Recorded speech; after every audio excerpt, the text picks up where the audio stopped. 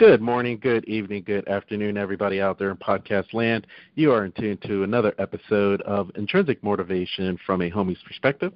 This is Hamza, and today I'm really excited about our guest. We have a returning guest, and just before the podcast, I was mentioning to this author that the topic that we're going to cover is just extremely popular in good ways and bad ways. We'll talk about that at length. But it's one of our top YouTube videos outside of our regular podcast channels. And so our author was talking about that. We're going to cover, he's the author of The Addiction Nobody Will Talk About, How My Pornography Addiction Hurt People and Destroyed Relationships. He's also the co-author of He's a Porn Addict, Now What? An expert and a former addict answers your questions. Without further ado, I'd like to welcome Joshua Shea to the podcast. Welcome, Joshua. Thank you very much for having me back. I appreciate it. Sure. Just before we had gotten on, I was talking about our regular podcast channels is where most of our audience is, yet on our YouTube channel, the interview that we had with you, it's getting a lot of views, and you had a theory about that. So I'd love for you to share your theory. Yeah, I've done a fair amount of these shows, and a lot of people these days are now putting, even if it's just an audio podcast, putting it up on YouTube. And whether it's audio or video, if somebody in the description or in the name of the show has the word pornography or has the word sex, it gets 10, 20 times more hits than if you just have my name in there.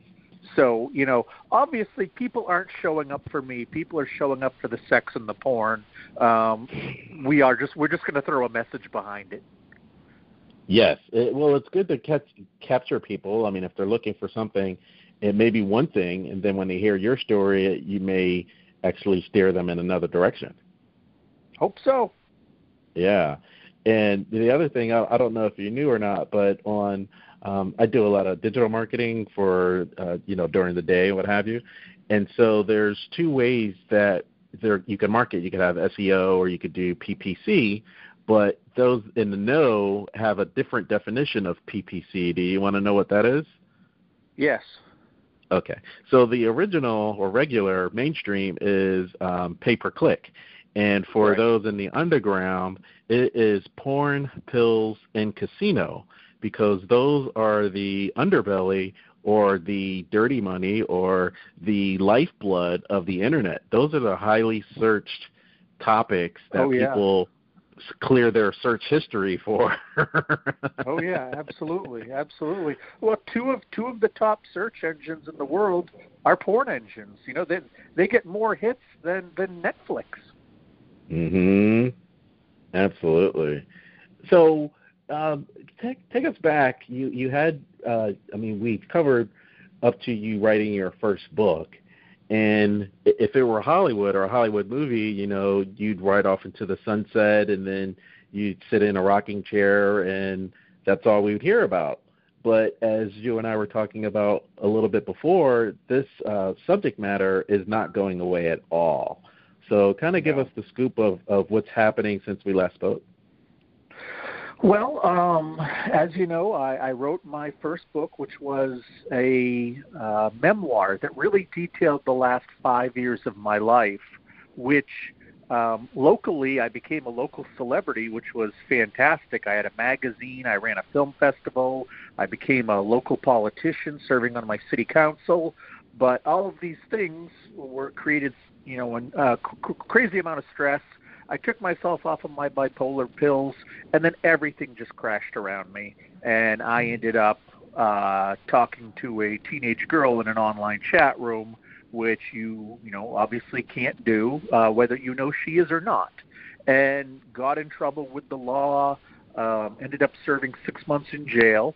While I was in jail, I decided to write my book, because in jail I was meeting these men who, and by this point it was 2 years between my arrest and my sentencing. In those 2 years, I went to alcohol rehab for 10 weeks. I went to porn and sex rehab for 7 weeks. I spent hundreds of hours in very deep therapy and reading as much as I could about addiction and really about porn addiction too. So, when I went to jail, I was the healthiest version of myself I'd ever been. But I met these men who they didn't have the resources to go to the kind of rehabs I did. And they didn't have the family support and friend support that I did that really helped me get through the difficult time. And these guys who were self-medicating with drugs or who didn't know how to handle conflict well and had domestic violence issues again and again, these guys also had a ton of porn issues and a ton of sex issues. And once they learned my story, they would come, often talk to me about this. And I found it fascinating that they were more embarrassed by the fact they looked at too much porn or the fact that they thought they might have a sex addiction issue than they were about the fact that they were heroin addicts or meth heads or that they, slapped their girlfriend around. They could talk about that. They had trouble talking about the sex and porn. And that was kind of the point when I decided I was going to write my book. Like you mentioned, it's called The Addiction Nobody Will Talk About. And I kind of thought that would be it. The book came out, and I went on a bunch of podcasts and radio shows, talked about pornography addiction and just how the statistics were really scary. And I kind of felt like I had, in a sort of a way, paid my penance. I'd give it back. I'd put something out there so maybe the next guy who was a porn addict where I couldn't find very much to read about, the next guy could find my book. So, I put some good karma out there. What surprised me was that I started getting a ton of emails within the month of my book coming out, and more than half of them were from the wives and girlfriends of porn addicts. And what I started to, when I started to get these, I started talking to my therapist. I started talking to a couple other therapists who I had met. And I actually started talking to some of these women online, ironically enough, and through email, and learning their stories. And it became so clear to me that while the wife of a gambling addict doesn't wonder, if she's not enough, and that's why he's at the casino losing their house, or the girlfriend of a heroin addict, she doesn't wonder what she's doing wrong in the bedroom to turn him into a heroin addict. The wives and girlfriends of pornography addicts very much suffer in a way that the partners of other addicts don't. And most of them suffer from what's called betrayal trauma. Essentially, they believe that they were either dating or married to one guy, and when it's discovered that they've been leading this other life with pornography, even if it's an addiction, it hits them like a shuttle in the head. This is not the guy who they thought they were with. This is a guy who, depending on how they view pornography, could have been cheating on them every single night, who had this giant secret. And if he has this giant secret, what other giant secrets does he have? And this thing absolutely tears relationships down to their core in a way that other addictions don't. So in talking with these women and talking with therapists and just learning more about this, I decided that, I wasn't done and there was something else to do. So one of the therapists out of California, his name is Tony Overbay. He's a licensed marriage and family therapist. I talked with him a lot about this because it's almost exclusively who he sees in his couples therapy practice are people who are suffering with pornography and or infidelity issues. And we talked about it at length. And we kept thinking that there was some kind of project we should be working on together. And I happened to be in therapy with my own therapist one day and telling her I wasn't sure what I wanted to do, and I knew that there was something in here for partners. And she said that she had just recently had a couple of people in who were newly married, and the husband had recently cheated, and the wife was going through betrayal trauma. And she heard from the wife something that she had only heard before from drug addicts, alcoholics, these types. The wife barked at her, "You don't know how I feel." And when she tried to talk to the husband, he barked at her, "You don't know how I feel." So she said, and when somebody barks that at you, it kind of shuts you down as a therapist because you can't really come back from that. And it's funny because what was happening to me at that point, and Tony, when I told him this story, he mentioned that has happened to him plenty of times. And I found, though, in doing these types of shows, in conversing with people online, I was always afraid to give any real medical advice because I don't have the schooling. I have my experience. I have what I've researched, but I haven't sat with thousands of people. I haven't been in classrooms and learning this kind of stuff. So it dawned on me what we should do. I told Tony, I said, why don't we get 60, 65 of the most frequently asked questions that women have once they discover that their partner is a porn addict? And let's answer those. And you'll answer them from the point of view of the expert, the guy who, shows up at the office every day and meets with these couples. And I'll answer them from the point of view of the guy who's been through it. And I'm sure our answers will be a little bit different, but what this will give is both sides of the equation. And it will give a fuller picture in a way that's never happened, because the only thing that's really out there for the partners of porn addicts who are suffering with this betrayal trauma are books from women who have been through it themselves. And those are a very important resource, but it's one story of one woman. And with this, we basically have the questions that are always asked answered from both sides of the equation, the addict, me, and the expert in Tony. So thus far, it's been out, at the time that you and I are doing this right now, it's been out about 11, 12 days, and it's doing very well. It's being very well received, not only by females who it's targeted for, it's being very well received by therapists who are starting to see more and more people come into their practice who are dealing with pornography addiction and are finally admitting it in ways that they haven't had before. Gotcha. And it's really interesting, as I was listening to you say that about the 60 to 65 frequently asked questions for partners once they discover their partner has a porn addiction. It made me think of college in my early days of 19. And at that time, a little bit of phlegm there? Yeah, just a little tad. But there was an author named E. Lynn Harris, and he has since transitioned, but he had this big storm, called the storm in the relationship community. At the time in college, it was about living a secret life. And he was a star athlete. He was a regular guy, and there was a football jock. He was, the captain of the football team. He had the sorority girl on his arm, had the nice car, nice clothes, all that good stuff. And to the outsider, it was like, wow, this is a man's man, alpha male. And the author of the book was, yeah, on the outside, but on the inside, I'm his secret lover. And so women were students at the time. And I just remember after what happened in the book, just a quick synopsis was the guy that had written the book in the story, the football player had died of AIDS. And so now the woman was like, wow, like you were saying, betrayal trauma, you're living this secret life. It's bad enough if you were cheating with this other hussy girl or whatever, but it was another guy.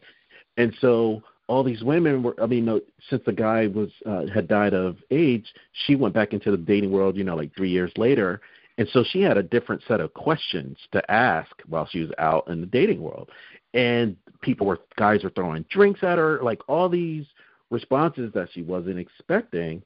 And I think the takeaway was everyone started asking better questions when they were considering who their dating partners were. And as you say, the 60 to 65 FAQs, once they discover their partner, I would have to ask, are there signs that they may know about before until, nothing's perfect and you may not ever know until something major happens. Is there a way to circumvent that? Well, in a lot of cases, and this was my case as well, the answer is actually no. because the husband or boyfriend does such a good job of hiding it. Before I ever got married, I was a porn addict for 10, 12 years. I knew how to hide this from everybody. It's one of these things where, somebody, when my wife leaves the house, when she goes to bed at night, if she went off to work, I had my little rituals. I had my little plans. I knew, how to lock doors. I knew how to, where to be. It's a whole, you've got a system in place. And if you've been doing this system for 10, 12 years, which is, foolproof 99.9% of the time, you're not going to be caught. I mean, that's something that when wives say, how did I not see this? And I think he's a master of deception. He's been doing this for a long time, but he's also an addict. And addicts are manipulators. They know how to gaslight you, tell you what you need to hear. They are going to make sure that you have no clue what's going on. And if they sense you have a clue what's going on, they know how to divert things. They know how to make you think that you're the one going crazy. They know how to control the situation. It's the same thing as if you're a drug addict, an alcoholic, a gambling addict. Addicts are master manipulators, and it can't be forgotten that pornography addiction is an addiction. Just because you're not putting chemicals into your body or you're not losing thousands of dollars, it is the same thing is still happening in the brain that happens with other addictions. So the same kind of behaviors come out as well. Now, the other thing you mentioned is that therapists, they're happy with your book, and now there's more information where people can access resources. And you're saying that it's the same with porn addiction as it is with drugs and alcohol or chemical addiction. And it made me think of, what's his name, the guy from Family Guy. And it was an episode maybe 10, 15 years ago when I used to watch it. And Peg and the family was about to go out, and Peter said, how long are you going to be gone? She's like, 10, 20 minutes. She said, is it 10 or 20? And it was the joke of kind of like what you were saying, like, can I do what I need to do while the wife was gone? But it was like, oh, this is what husbands do, or they made light of, this isn't really an addiction. Right, exactly. Well, I'll tell you, I was talking to one woman not too long ago, and she's like, my husband offered to let me follow him on my phone. So obviously I know he's not going anywhere and doing anything wrong. And it's like the only reason he let you follow him is so he can follow you. It's not that he's bringing women into the house. It's not that he's leaving the house and going to, massage parlors or anything like that, because the vast majority of men who are porn addicts don't make the move over to acting out with a woman or acting out sexually hands-on. But being able to track you is just as important. If you're going to the mall, you're going to the market, they can follow you home. They can follow you to the place. They know how much time they have. It's funny because, again, it's one of those things where the husband or the boyfriend knows how to twist it as an addict.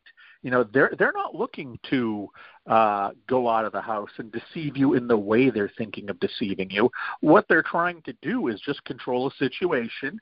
And if you're going to be gone for 3 hours, then that's 3 hours that they can, exist in their addiction if they choose. If you're only gone for 30 minutes, that's all they have. But they're an addict, so they're going to get their fix, whether they can do it in a 30-minute window or a 3-hour window. And when I say to you, honey, why don't you follow me on your phone just in case I am late running home from work, or God forbid I end up in a ditch or something, and I'll follow you back. And she thinks to herself, well, I don't do anything wrong. I'm a good wife. Mm-hmm. Of course he can follow me.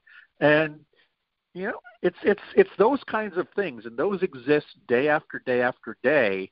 And women don't think anything of them because they happen in absolutely healthy relationships all the time. And they happen for healthy reasons in these relationships all the time. There's probably a group of women sitting around talking about how they follow their men and how their men follow them. And that's totally cool. My wife and I follow each other, and we follow our kids, and our kids follow us. I think it's totally normal.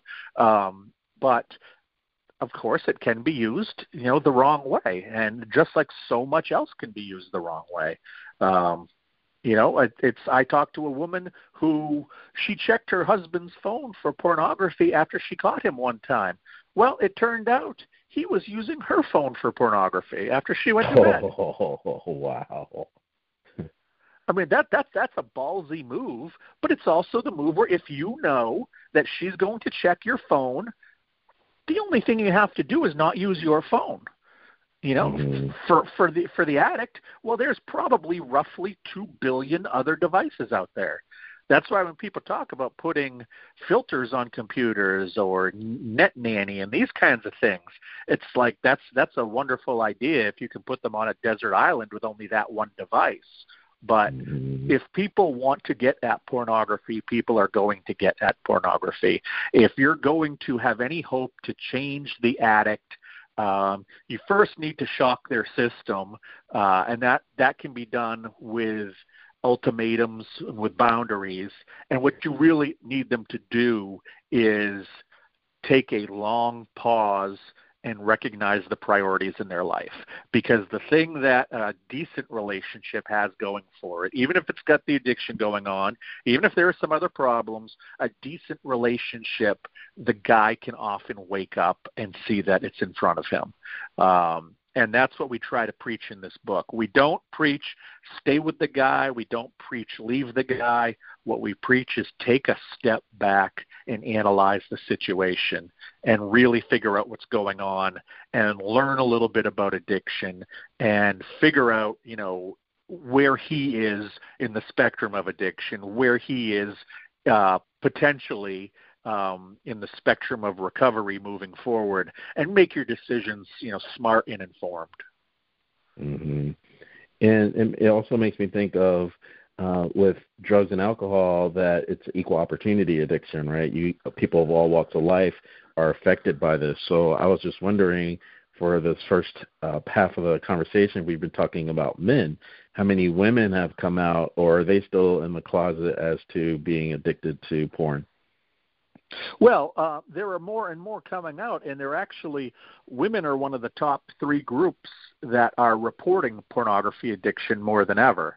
A lot of times you'll have addicts in the same house. If you have a female addict, a lot of the time you have a male addict, kind of like the case with alcohol or with drugs. And a lot of times if only one person tries to break the addiction and the other decides they want, that usually causes an eventual breakup of the relationship. But for women who are addicts, it basically works the same way. The only thing that's really different as far as looking at statistics when it comes to female addicts is that, and I may have shared this on the show last time, that they act out on their addiction far more than men. Only about 15 to 20% of men ever leave the computer screen or leave the magazine or leave the TV screen and actually go act out with a prostitute or have an affair or anything like that. The number for women is 80%. Wow. Yeah, and there are a lot of different theories on that women need intimacy no matter what. Men don't really utilize pornography for intimacy. That's one of the things that women often mistake, and partners wonder, why can't he just come be with me? And with men, they're not seeking intimacy with their pornography addiction, at all. And the theory is that women may actually be seeking some level of intimacy. Another theory that I have read multiple times is just the simple fact of the way the animal kingdom works is that any woman can pretty much go out and get laid tonight if she wants. That's not true of any guy. So you just have that hooking up happening that much more because she is succumbing to the deepest part of her addiction. And if more men actually thought that they could be with somebody else or could be with another partner, that those numbers might be higher for the males. So there's still studying going on about that, but I think it's fascinating that the numbers are so different between the two genders as far as acting out beyond the computer screen. Absolutely. And that brings me to the next question, because if we look at, I mean, you're probably better versed in this as me, but the maturation, if you will, of the industry, right? So before it was a guy, a girl, and what have you, and then 2019 there's virtual reality and all this other stuff. But the other point of note is you have more women directors. So it's not, I mean, women, you have a growing women audience that is not success, they're not, they don't get access to what they were used to where they were turned off by it. It's like women making these type of movies for women. I mean, would that also contribute to going down the rabbit hole? I don't think so. I think that's marketing. You see these feminist pornography or ethical pornography as if it makes it okay to look at that. And I'll get back to that in just a second. I think what's happening is that if you talk about the maturation of the industry, look back 20 years before you had the internet. Men had porno bookshops. Men had porno theaters. The local strip club might have, Chippendales in there once a month, but for 30 days of the month, it was women stripping. The industry was just geared towards men. Women didn't have the access. Women had to, really go looking, and they were very much in the minority if they did go looking for some kind of sexual materials outside of the house. Now, we're all walking around with the greatest pornography computer ever invented in our pockets, in our telephones. And that makes access incredibly, incredibly easy for everybody. Now a woman doesn't have to worry that somebody's going to see her sneaking into the adult bookstore or sneaking into the dirty movie theater. She doesn't have to worry that somebody's going to see her buying a dirty magazine at the bookstore or at the magazine stand. She can just find it on her phone like all of us. She can look up, the last 2 years in a row, the number one searched term on Pornhub was pornography for women. And I think that shows what's happening.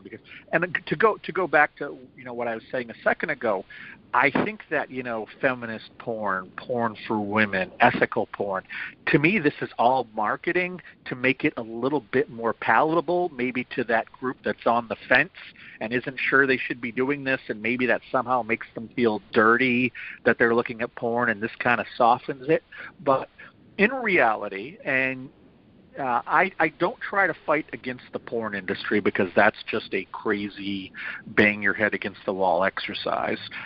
Because there's been pornography since you could draw on cave walls, 100,000 years ago. It's not going anywhere. But 100% of pornography is objectification of another person, whether it's ethical or feminist or you're rubbing dog crap in their face. It's all objectionable. It's all objectifying another person. And to me, that's why ultimately pornography is wrong. And people ask me, am I anti-pornography? I am anti-pornography, but I am not stupid to believe that the industry could be shut down. And honestly, as a civil libertarian, I wouldn't want it shut down because I don't want anybody telling me what to do with my life either. I think that what we need to do, and what my job on earth is to push that we have the kind of education towards pornography that we have towards all these other addictions. We tell our kids, don't use drugs, don't smoke, make good choices. We're not talking about pornography. If we can just add pornography to those conversations, I think that you'll see the numbers of addicts begin to drop, begin to level off. We'll never not have any. There are plenty of parents who told their kids don't do drugs and they become addicts. But the vast majority don't. And I think that we need to start talking as a society and start really driving home the fact that this needs to be part of the conversation when you're raising kids these days. That's the only way you're going to get around it. I worry that this first generation that grew up on the internet, that are now in that 18 to 30-year-old age group, I don't know what to do about their porn addiction, because 1 out of 3 men in that age group report that they have an issue with pornography, be it just a little bit of the obsession leading all the way up to addiction, but they see something. 1 out of 3 men, 18 to 30, see something wrong. I don't quite know how we stop that. The way that we stop that is that they never get there, so we need to start talking to our kids about it. Now, what's your take on we were talking about primarily the U.S., right? And when you're talking about alcohol, at least, they're more liberal, if you will, in Europe and other places where kids are, it's not taboo to drink when they're like 15, 16, so they don't abuse it.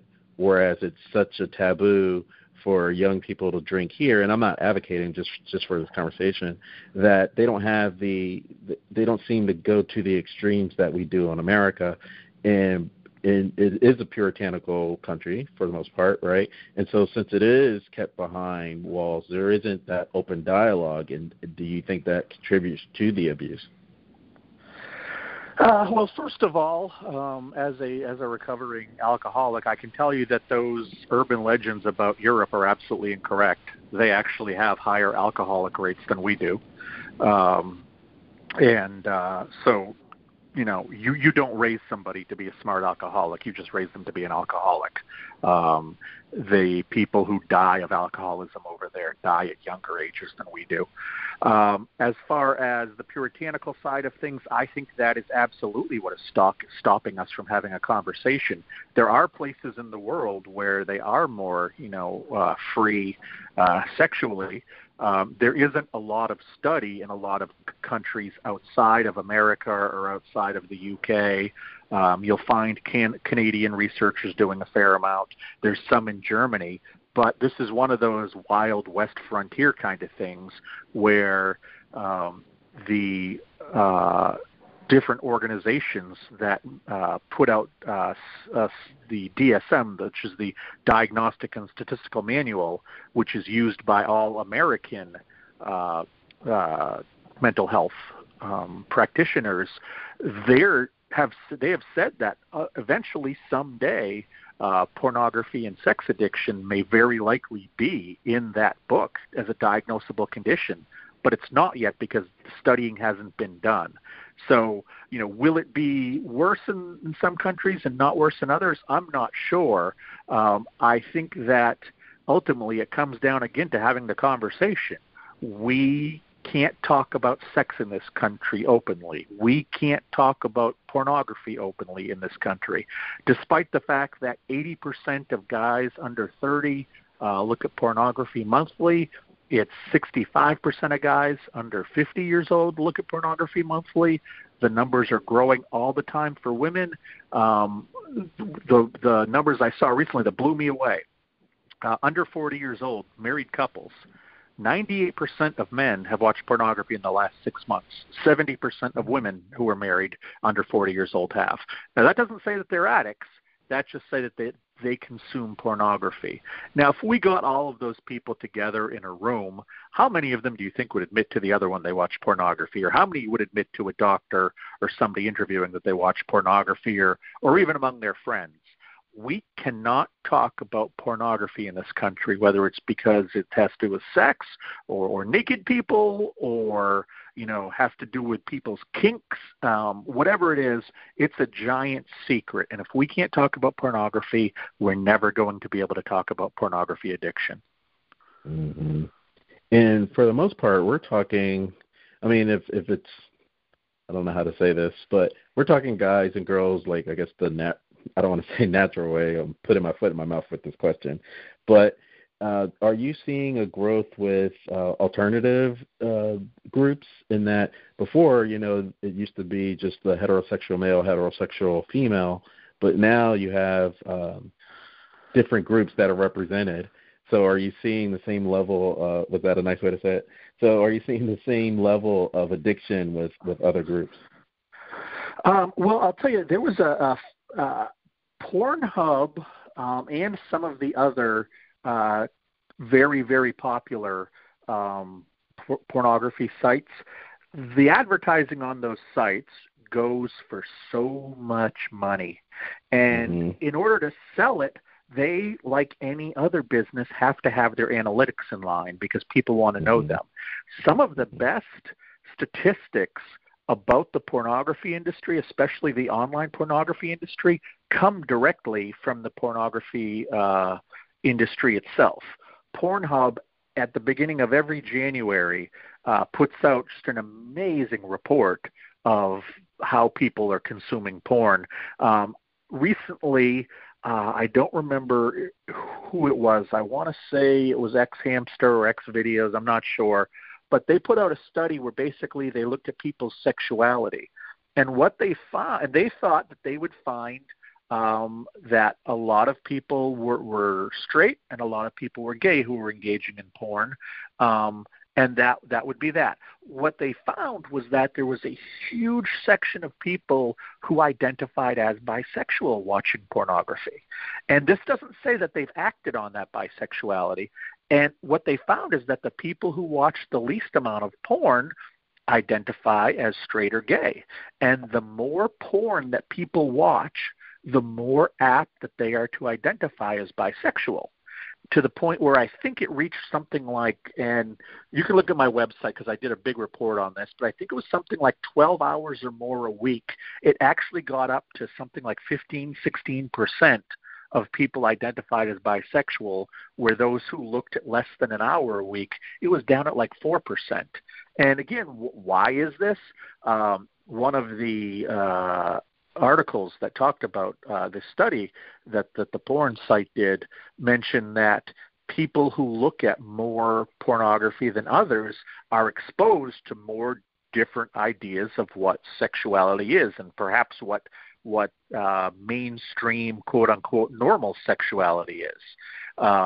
And they are more apt to be open to ideas of other types of sexuality or open to ideas of being aroused by other types of sexuality.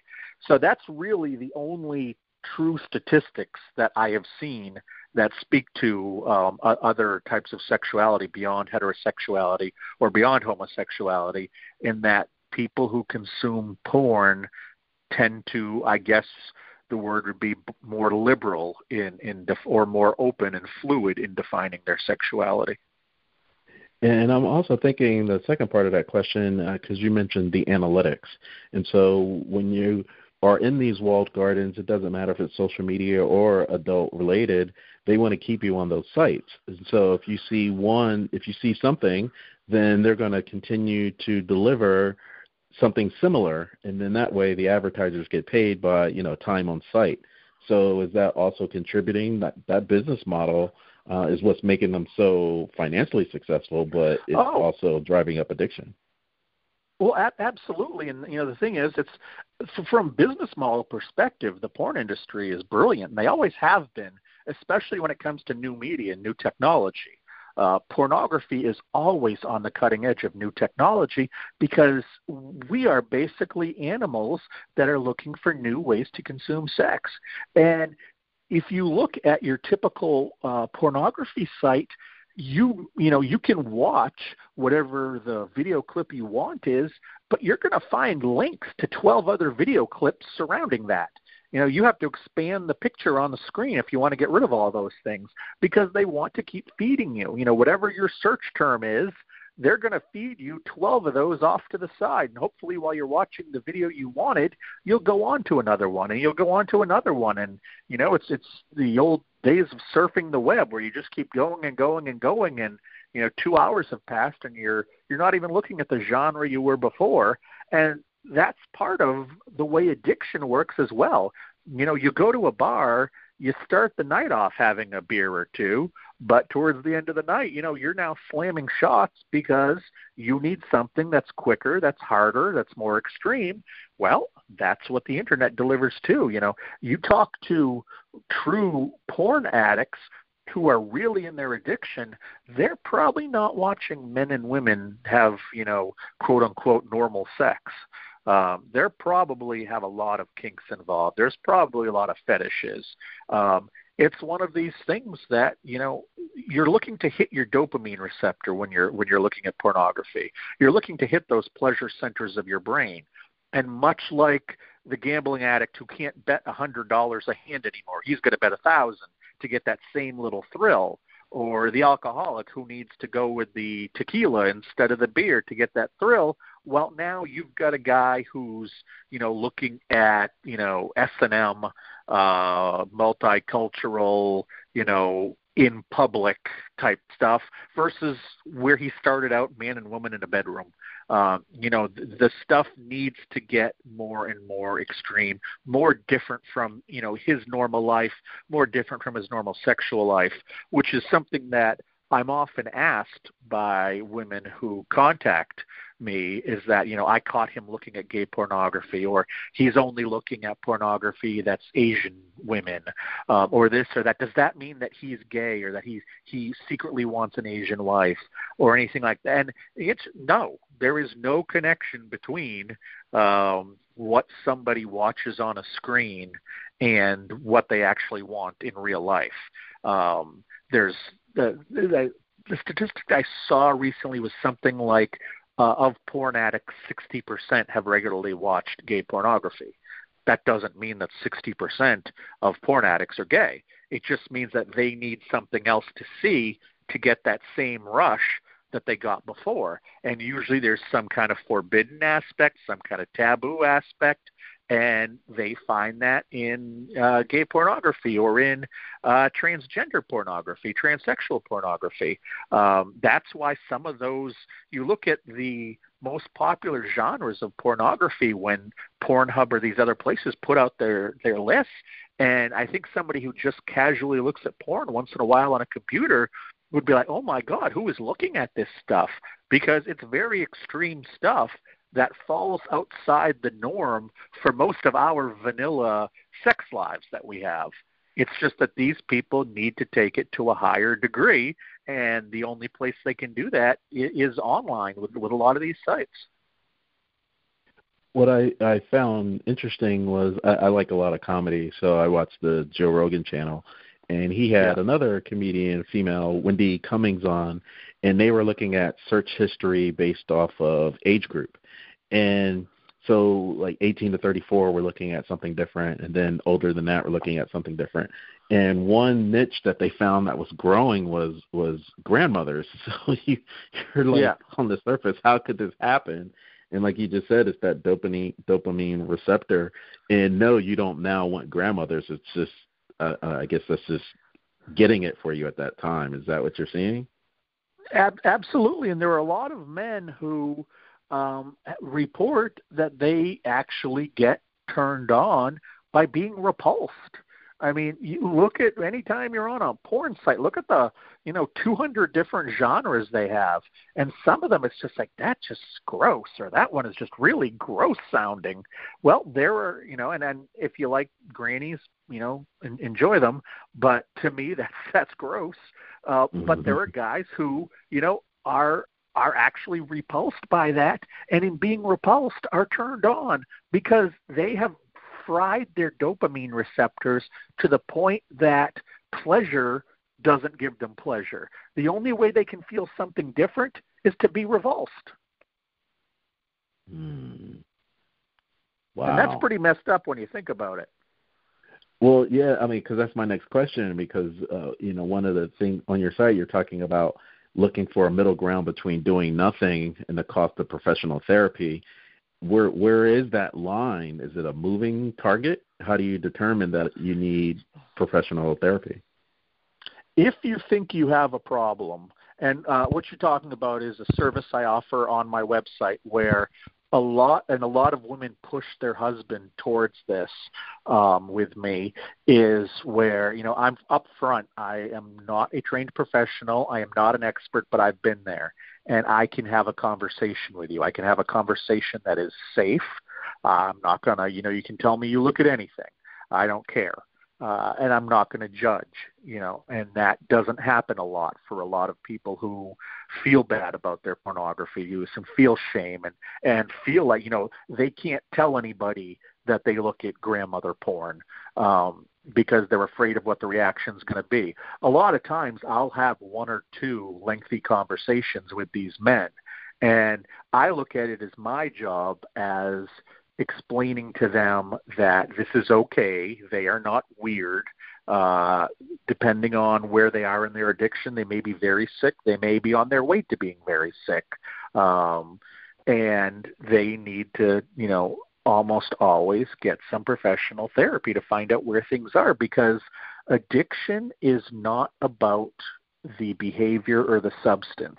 Addiction is a symptom of something bigger.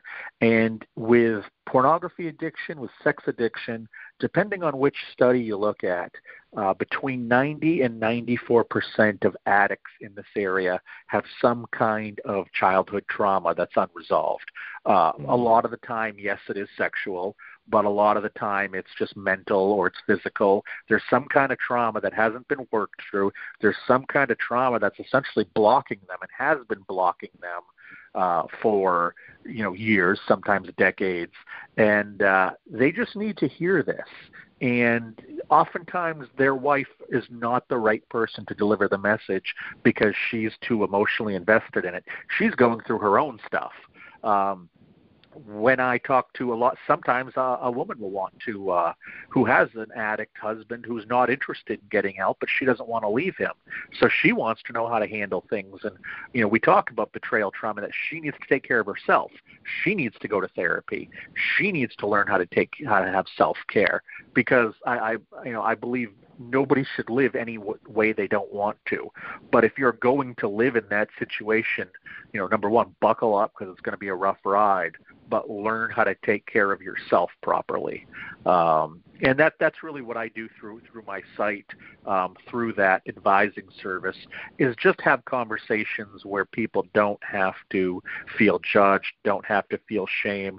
Once I can establish that, things are safe, you can tell me whatever you want. I'll tell you some of my stories, and I'll tell you about how I reached a point that I'm now almost 6 years sober from pornography. And if I can do it after 20, 25 years of being an addict and of being so publicly shamed because it led to a point that I talked to a teenager online, if I can get there, anybody can get there. So, these other guys have to nip it in the bud. And I think I'm almost the guy who their wives bring them to as a warning. I'm not a stereotypical porn addict in their eyes.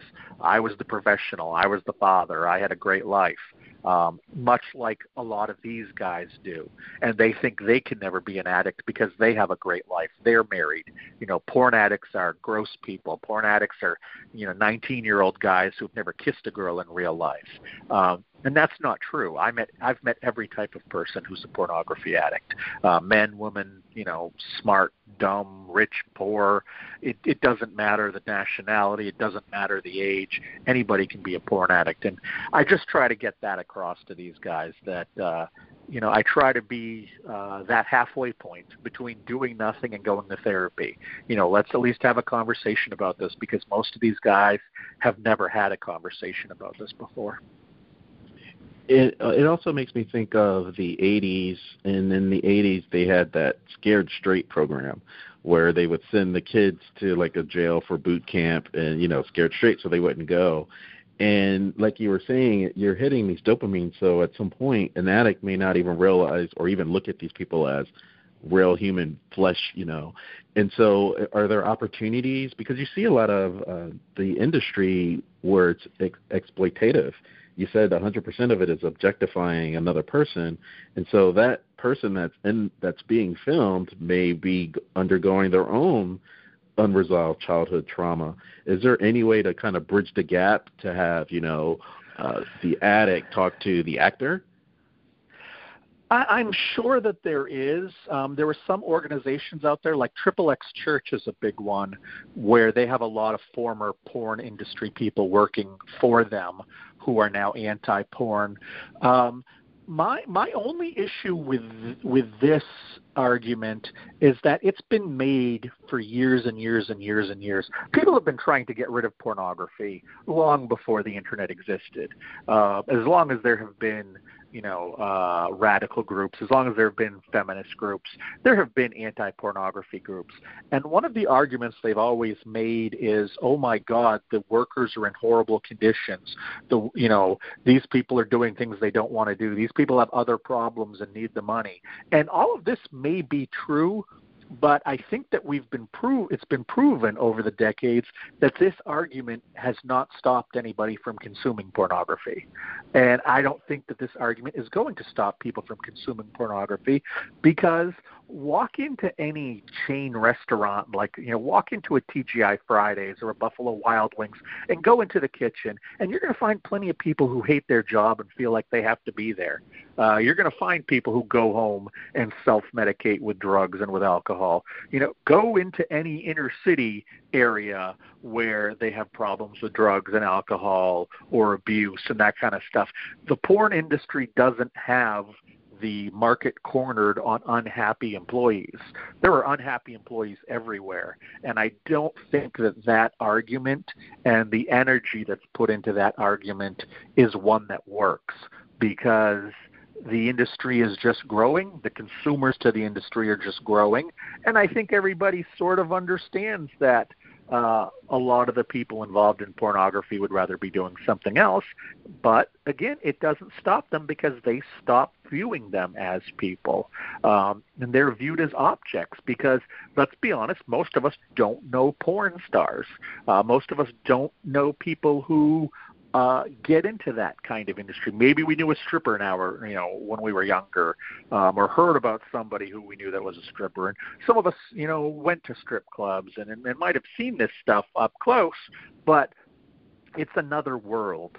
And when you see, 3 women and 2 men going at it on the side of a hill in California, at a house that, you'd never be able to afford, it really takes away the reality. It's all fantasy. And if it's all fantasy, how can you see these people as real people? Mm-hmm. Excellent point. Excellent point. I do want to ask you, since we are in December and it's the holiday season, the bad side that a lot of people don't talk about is from December to right before the beginning of spring, there's a high level of people deciding that they can't take it anymore. And you had a blog post that I thought was very riveting, and there's always a light at the end of the tunnel, but there was something that just seemed to grab you that day, yet you're still here at this podcast today to talk about it.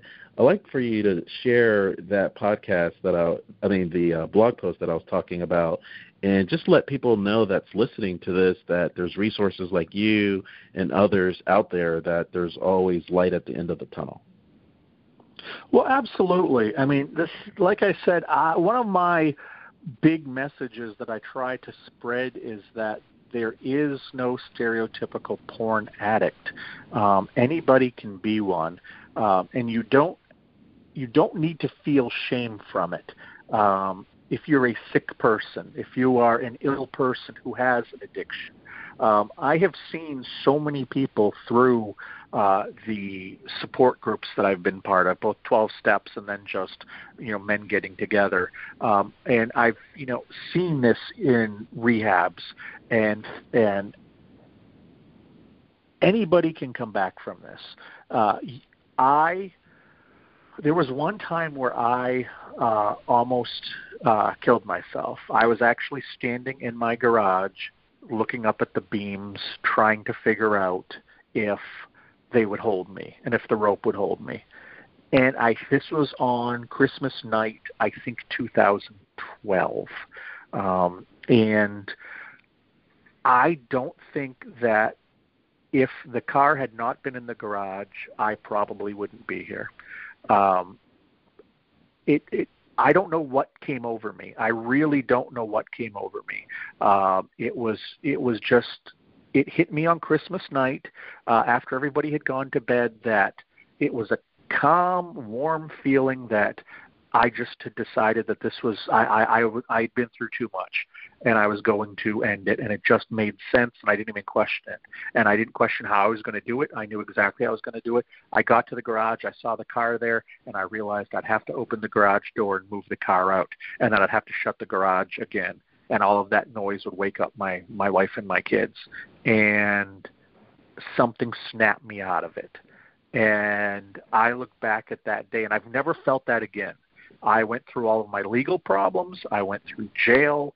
I have had, 95% of the relationships or casual relationships that I had with people in my community have been destroyed. My life has forever been changed, but I've never been back in that spot. And I think about that spot often. Had the car not been in the garage, what would have happened? Because I have had so many wonderful experiences and met so many wonderful people, and I think I've helped a lot of people, and I think I've had quality experiences. I don't know what caused that mental break, and I don't know what causes mental breaks in other people. I don't know why people go into shopping centers and shoot them up, and I don't know why these horrible things in our world happen. If you can somehow, if you're coming towards one of these, if you're in one of these, if you can just seize upon a moment of clarity and turn it around.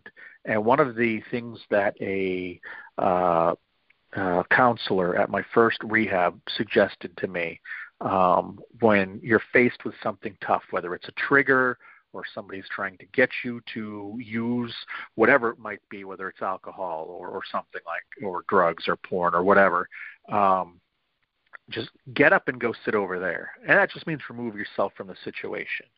Get up and go sit over there. If you go sit over there and you're still feeling this way, get up and go sit over there and just keep moving until you feel differently. And that's been my mantra since that happened, or since I came out of that rehab. And despite the fact that so much rough, negative stuff has happened to me over the past several years, when it gets rough, I just, get up and go sit over there, move around, and recognize that you have a future. And you may not understand what that future is for right now. It's kind of like if you are in a relationship and you break up with someone and you think that that was the person for you, and you don't know, why would God or whatever want this to end? And then you fast forward 10 years and you're with somebody who you love even more, and you have a kid that you love more than anything. And you look back to that relationship and you think, if that hadn't ended, I would have never met this person. I would have never had this child. I may have had a completely different life. Things tend to work out if you let them. And if you try to have a positive attitude, and if you try to stay out of trouble. Sometimes that's easier said than done, and when you need help, ask for it. Just ask for it. People love to help other people. That's one of the naturally wonderful things about humans, is we love to help each other. I charge a few dollars for my advising thing with the pornography conversations. I probably give far more away for free than I ever charge. People want to help. And you don't have to find yourself alone. You don't have to find yourself in a situation where you're holding a length of rope in a garage, looking up at a beam, wondering if it's going to support you. There's always other options out there, and I promise you the future does get better. Mm-hmm. And I think that's the biggest takeaway, because you don't know the impact that you have. You had this first book, and then a lot of women and girlfriends and wives had come out, and I'm sure you didn't imagine that. And so now you have these audiences that continue to grow, and we are at the top of the hour. So I'd love for you to mention your websites, social media, so people listening to this podcast could get in touch with you to feel that they're not going at it alone, and they have someone that's kind of been in their place and have transcended that place. Yeah, my website is recoveringpornaddict.com. And you'll find I just about every day write a new article on there. It might be about recovery. It might be a story of, back in my addiction. It might just be my take on something going on in the world. But every day it's updated. There's a great page of resources. If you want to get help, maybe you start with rehab. Maybe you start with therapy. Maybe you just start with watching online 12-step meetings. There are so many ways that you can just dip your toe into the pool and start to experience help. And there's a huge list of them on that resources page. I have a list of all of the podcasts and radio shows I've done. So if you want to hear more stories, and you can go listen to those. I try to do, and again, there were links to, purchase my books. You can go on Amazon directly and purchase them as well. I'm very accessible through the site. I will always make time to talk to people, whether they're an addict or a loved one of an addict, or just need some kind of opinion on something. I really feel like my calling now is to share as much information about pornography addiction as possible. And like I said, I'm never going to end it. I'm never going to stop the pornography industry. But I think if we can all move forward a little bit more educated about pornography addiction, that the world can be a better, safer place. Absolutely. Well, you have just been in tune to another episode of Intrinsic Motivation from a Homie's Perspective. This is Hamza and Joshua Shea. It was a pleasure. Thanks for being a resource, and let's keep this going, man. Absolutely. Thank you again so much for giving me the time to talk to your audience. It's always very appreciated when I can do that. Absolutely. Cheers, and happy holidays to you. Thank you. You too.